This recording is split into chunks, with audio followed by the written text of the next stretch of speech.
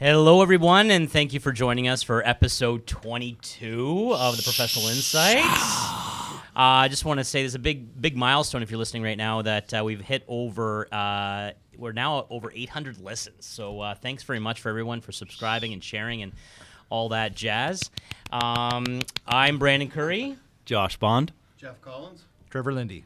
And we have a very special guest here today. We have the owner and operator of Henley Honda in St. Catharines, Ontario, Subaru of Niagara, and Skyway Fine Cars. The handsome and charismatic. Very charismatic and a great, deep, sexy radio voice. Good God. Alex Digenis. What have I gotten myself into? Thanks very much for coming on. Awesome. Glad to be here, guys. Congratulations on your success. No, you're a very, very busy man, and just to nail you down for a couple of episodes is an absolute honor. Didn't realize I was getting nailed down. It's not part of the deal. So we have we've and the reason why we asked you on was there was a couple of questions that came across in both Bondo's and Lindy's and myself industries regarding leasing versus financing. What's the best? And I know you have a vested interest in that aspect. And so, what do you tell if a customer were to come to you at either Henley Honda or Subaru of Niagara? What would you suggest? What would you say? What would you suggest? Well, I think leasing's got a bad name for a bunch of different reasons. If you've got a salesperson, when you enter the dealership and you have a salesperson that just tells you what you want to hear, which is typically, I would like a low payment, they will serve up the lowest payment possible, which comes at a lease, which typically comes at about 18,000 kilometers. So we don't really, a salesperson might not be inclined if they don't know what they're doing or their goal is to tell you what you want to hear, they will serve up that low payment. But if you've got a professional who actually slows down the process and asks you questions, like complicated questions like how many kilometers a year would you do, that would be the only proviso that would be sort of a note of worry or a note of concern getting into a lease. Leases are really easy to get into, and sometimes they can be hard getting out of because you didn't factor in the actual usage that you're going to be putting on the car. So if you go in thinking that you're going to do 18,000, or we structure the lease at 18,000, and you end up doing 40,000, at the end you will hate a lease because you will owe more money than the car is worth. So for all of our listeners, we'd like just to also to now the lease, if I'm correct, you just use the leases based on the depreciation of the vehicle each year, correct? Yeah, you're basically paying for a portion of the vehicle. Let's say you're paying for 60% of the vehicle, and there's a 40% of the vehicle as a residual. So you're making payments on the 60, but you're also paying interest on the balance of the 40. Okay. So that's essentially how the lease is structured, and ultimately there are a lot of advantages to leasing. You don't need your own company. I would advocate for leasing all day long, especially with the manufacturers that I represent. This is not a Honda and a Subaru commercial, but the fact is that many years ago, many manufacturers came to the conclusion that they couldn't support the losses that they were experiencing with their residual values or their end values. So if I was XYZ manufacturer and I said to a customer, Mr. and Mrs. Jones, your vehicle is going to be worth $8,000 at the end, and the fact is that your vehicle came in at $6,000 at the end, I don't know a lot of customers that were really eager to pay $8,000 for a $6,000 car. Right. So a predictable conclusion happened. You turned the keys back to the manufacturer, and they incurred thousands of dollars worth of losses. Yep. So if you have a manufacturer that has terrible resale value, and again, I'm not here to slag other products, but there are many. There are many manufacturers that have that. You can't make up your own residual value. There's sort of objective criteria that sets that. And ultimately, if you're pegged with that low residual, you subsequently have to turn to long-term financing to supplement and to create a tool, or for lack of a better term, a vehicle by which a customer can achieve the panacea of the low monthly payment. So now, Alex, can you elaborate a little bit more on the kilometer rating per year and how you establish that, or how that would factor in to somebody leasing a vehicle? Sure. So you said 18. So the bottom line, just to try to simplify it, is that a vehicle is worth the time and usage, right? There's time and usage that goes into, those are the major factors that go into determining what the vehicle is worth at the end. And so ultimately the time's easy. What's the term of the lease? And then beyond that, it's how many kilometers you're going to do. Clearly, a vehicle with 96,000 kilometers is going to be worth less than a vehicle with 66,000 kilometers. So ultimately, we want to determine that. And if I can give a visual on the radio, it would be like a teeter-totter. So to make things real simple, we did teeter-totters when we were kids. Mm-hmm. When one goes up, the other one goes down. Mm. So if you have a high resale value, that's synonymous and directly connected to a low monthly payment. Conversely, if you have one that's low, if the residual is low, the payment's high. So the confusing part for some customers is that you can walk into a showroom and see a $30,000 car and find a payment of $300 a month, and you can go into another place that has a $30,000 car and have a $380 payment. Think, what the heck just happened? And it is obviously contingent on interest rate, but more so contingent on the residual value. So to answer your question, the kilometers are an intrinsic part of it, but a massive part of it is, what's the consumer confidence in a 4-year-old XYZ car? What's the consumer confidence? What's the consumer's optimism on a car with 96,000 kilometers built by XYZ? So that residual value is based on, there's a crystal ball gazing a little bit. There is. Yeah. The market confidence. If I said to you an XYZ car with 100,000 kilometers versus a ABC car with 100,000 kilometers, some people go, yeah, no problem, and other people go, stay away from that. Mm-hmm. Well, guess what? That translates to poor residual value or strong residual values. It's a customer's optimism in the resale market that helps determine what that residual value is worked at.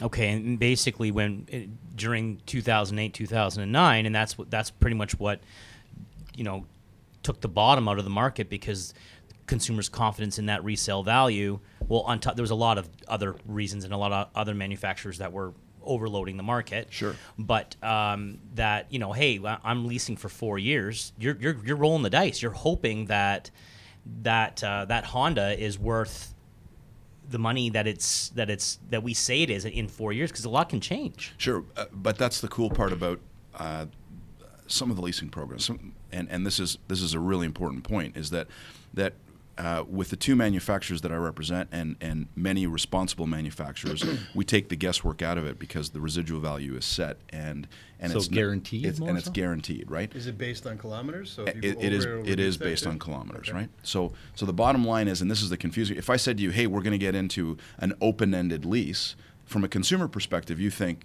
that's open, this is great. But it actually means the opposite. In other words, you guarantee the residual value because it's an open-ended lease. Yeah. So the closed-ended lease is actually what we represent. And ultimately, if I say the vehicle is going to be worth $15,000 and hey, this is what happened many years ago with a manufacturer that was alleged by 60 Minutes that was unintended acceleration, boy, oh boy, the residual value dropped on that because no one wanted to buy the vehicle. They were scared, right? It turned out that wasn't the case years later, but the damage was done. So if that cataclysmic event happened, it doesn't matter for you, because we preset the residual value up front. We sign for it. If the vehicle's not worth that at the end, we guarantee we buy that vehicle back at that amount of money. So you have no exposure there. So I think that's really key to our listeners, is that we need to know the difference, open versus closed leasing, because 100%. I think a lot of people don't understand that actually exists. Well, I think a bigger important thing is, where do you find out where the residual value will be in the future? Like, where's somebody, because I always have friends who are shopping, and it drives me nuts. And I got no skin in the game here, so I'm not representing any type of car. Yep. And time again, I hear them buying a Hyundai or a Kia, and the residual value just drops off the face of the earth when they go to trade it in. They got nothing left. So on a lease, sometimes it works out good, but it doesn't on something like that. Can they determine where the residual value would be on an unbiased opinion without going to a dealer in 4 years? How would they measure, like Consumer Reports or something like that? Well, it's different if it's guaranteed or if it's not. I think the value is the value, and so if I paid cash for the car, the vehicle's not worth nothing at the end. So it's not predicated on how much you owe. And that's the confusing part, right? So if you came to me, and so to your point, and you mentioned those manufacturers and I wasn't, but ultimately, since you opened the box, so what happens is that they've come to the conclusion that you just eloquently outlined, and said, well, we're not really into leasing. And so we'll do it, but it's not as favorable. And so when they come to that conclusion, then their natural response from bringing a product to market is, we're going to finance this thing for 7 and 8 years. So if I can use the word perverted in this instance, this is the perverted part. We've come to the conclusion that the residual value or the resale value is very, very low. So our countermeasure is we are going to extend the loan for 7 and 8 years and give you unbelievably great interest rates to demonstrate to you that this is a no-brainer. It's 7 and 8 years. So your kid starts in grade 9, he graduates high school, then attends university and gets his degree, and you're still making payments on that car that doesn't have good resale value. I don't know a lot of people that are maintaining those vehicles for 8 years. Normally what happens is you get the itch around year 5 and 6, some year 4, some year 3. Try to get out of those long-term finances. Negative equity is a pandemic in my industry right now. Negative equity is defined by you showing up with an 8-year car loan and you owe $10,000 on a $5,000 car. Okay. And you try to get out. And I say to you, you got 0% interest, but you owe $10,000. Your loan, your car is worth $5,000. Did you want to give me $5,000 to get you back to zero? Mm-hmm. Or am I showing you a $30,000 car and I'm going to sell it to you for $35,000? There's only two options there. Yeah. So that negative equity roll-in has to reconcile somewhere. So customers leave showrooms going, I got a great deal. I got 0% for 7 and 8 years. And then when you get the itch, that's when you get the carrying costs stuck in places that people don't like. So that's going to be a phenomenal segue to our next episode, because Alex was extremely generous with his time, and we actually have him for another episode, which will be episode 23.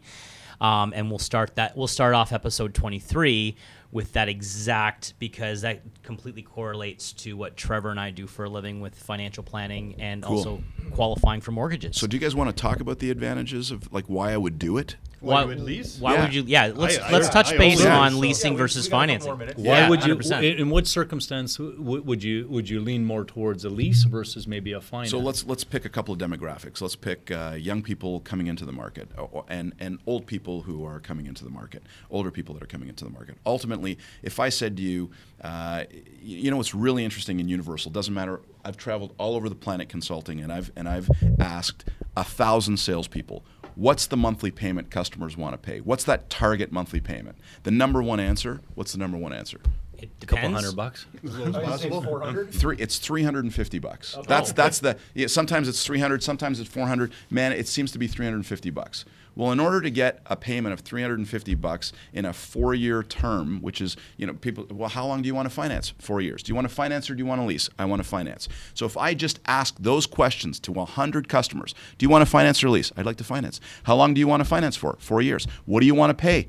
$350. How much down do you want to put? 0. You're going to have to put $6,000 to $8,000 down in order to achieve that monthly payment. Now, as financial planners and as people, if I said to you, I've got $6,000 or $8,000, would I put that towards a mortgage, and potentially save over the term of the term of the mortgage, the price of the car in interest, or are you going to put that towards a down payment on a depreciating asset? So, bottom line, from a comfort perspective, do you want to give me $6,000 to $8,000 to get to that comfort zone, or do you want to come in at 0 and achieve that monthly payment? Right? So now, conversely, I've got older customers that say, I'd like to pay cash. So you're pulling your funds out of guaranteed investments or some type of vehicle by which you're earning some type of return. You're going to pay taxes on that, and then you're going to give me that money on. So from that perspective, it does. Yeah. Now, if you're doing 40,000, 45,000 kilometers, I would strongly deter you from, because at that point, there is a sort of a breaking point. I can prepay your kilometers, so I can customize your lease. I can say, listen, I've got an 18,000 kilometer lease, I got a 24,000 kilometer lease. If Brandon comes in and says I got a 30,000 kilometer lease, I can tailor that. In other words, I can lower that residual. Remember the teeter-totter? Yeah. I can lower the residual because the vehicle is going to have more kilometers on it at the end. And if you prepay your kilometers in advance, which is at a lower rate, let's say it's 10 cents up front and 12 cents at the end, then bottom line, you come in knowing that you're going to do 30,000 kilometers a year and you don't have any surprises at the end. See, that's interesting. I didn't know that. So if I wanted to go from 24,000 kilometers a year to 30,000, so You can prepay- increasing my 6,000, Yep. what would that be about extra a year? I don't know. It's going to depend on the brand, right? It all depends on Yeah. the brand. It every- brand, really, yeah. it really You does. know, if it's a higher end vehicle within the brand, it might be. Yeah, it's Is it- it's 10 cents, right? So Okay. if it's a $30,000 car or a $40,000 car, and again, different manufacturers have different prices attached to it. Yep. But let's say the point is it's cheaper to factor it in up front than it is pay at the end, right? So then And at 6,000 kilometers at 10 cents, you're looking at 600 extra a year, basically? Well, rolled in, so Yeah. $600. The Divided term over might be 12 months, might be whatever. $10, Okay. right? Might be Yeah. $10 extra a month. That's not bad.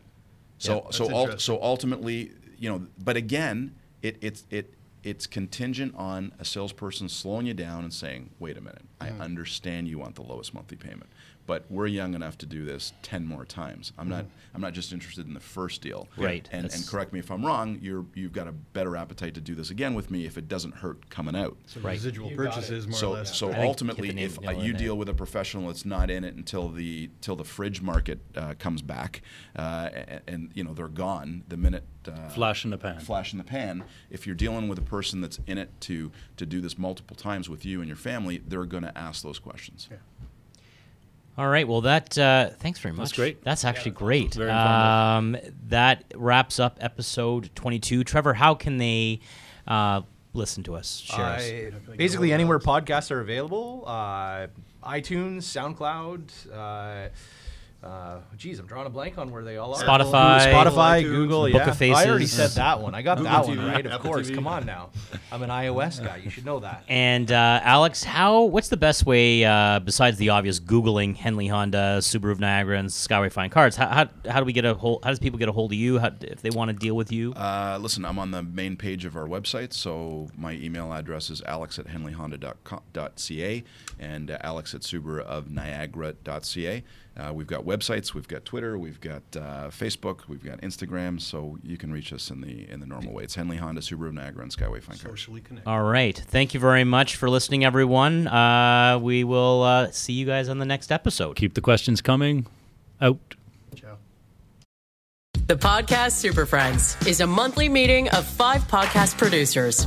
Hi, I'm Katherine O'Brien from Branch Out Programs in Baton Rouge, Louisiana. I'm John Gay from Jag and Detroit Podcasts. I'm Matt Kundle from the Sound Off Podcast Network.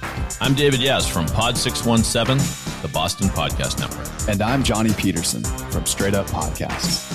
Together, they form the Podcast Super Friends, an alliance of podcast masterminds sharing best practices, insights, and discussions to help make you a better podcaster. Follow or subscribe to the show on Apple Podcasts, Spotify, Google Podcasts, or at soundoff.network. Do, Did, Will, the Story of People podcast is now available on the Crier Media Network. The first 5 episodes are here and feature some incredible guests that fit into one or all 3 of those categories. Ready? Tara Sloan from the San Jose Sharks Undercurrent podcast at NBC Sports. Marianne Iveson from Iveson Voice and the Let's Take This Outside podcast to talk about the world of outdoors as well as voiceover land. Ariana Hunsicker, future Canadian Paralympic swimmer, already winning tons of awards for this country. Scott McGregor from the Hot Wallet podcast to dumb down the world of crypto, Bitcoin, and NFTs so you don't have to. And Jackie Holowati from Climate Pledge Arena in Seattle, Washington, the first net zero carbon certified arena on the planet. Wherever you get your pods, wherever you watch your pods, and on the Crier Media Network. Produced by Crier Media and distributed by the Sound Off Media Company.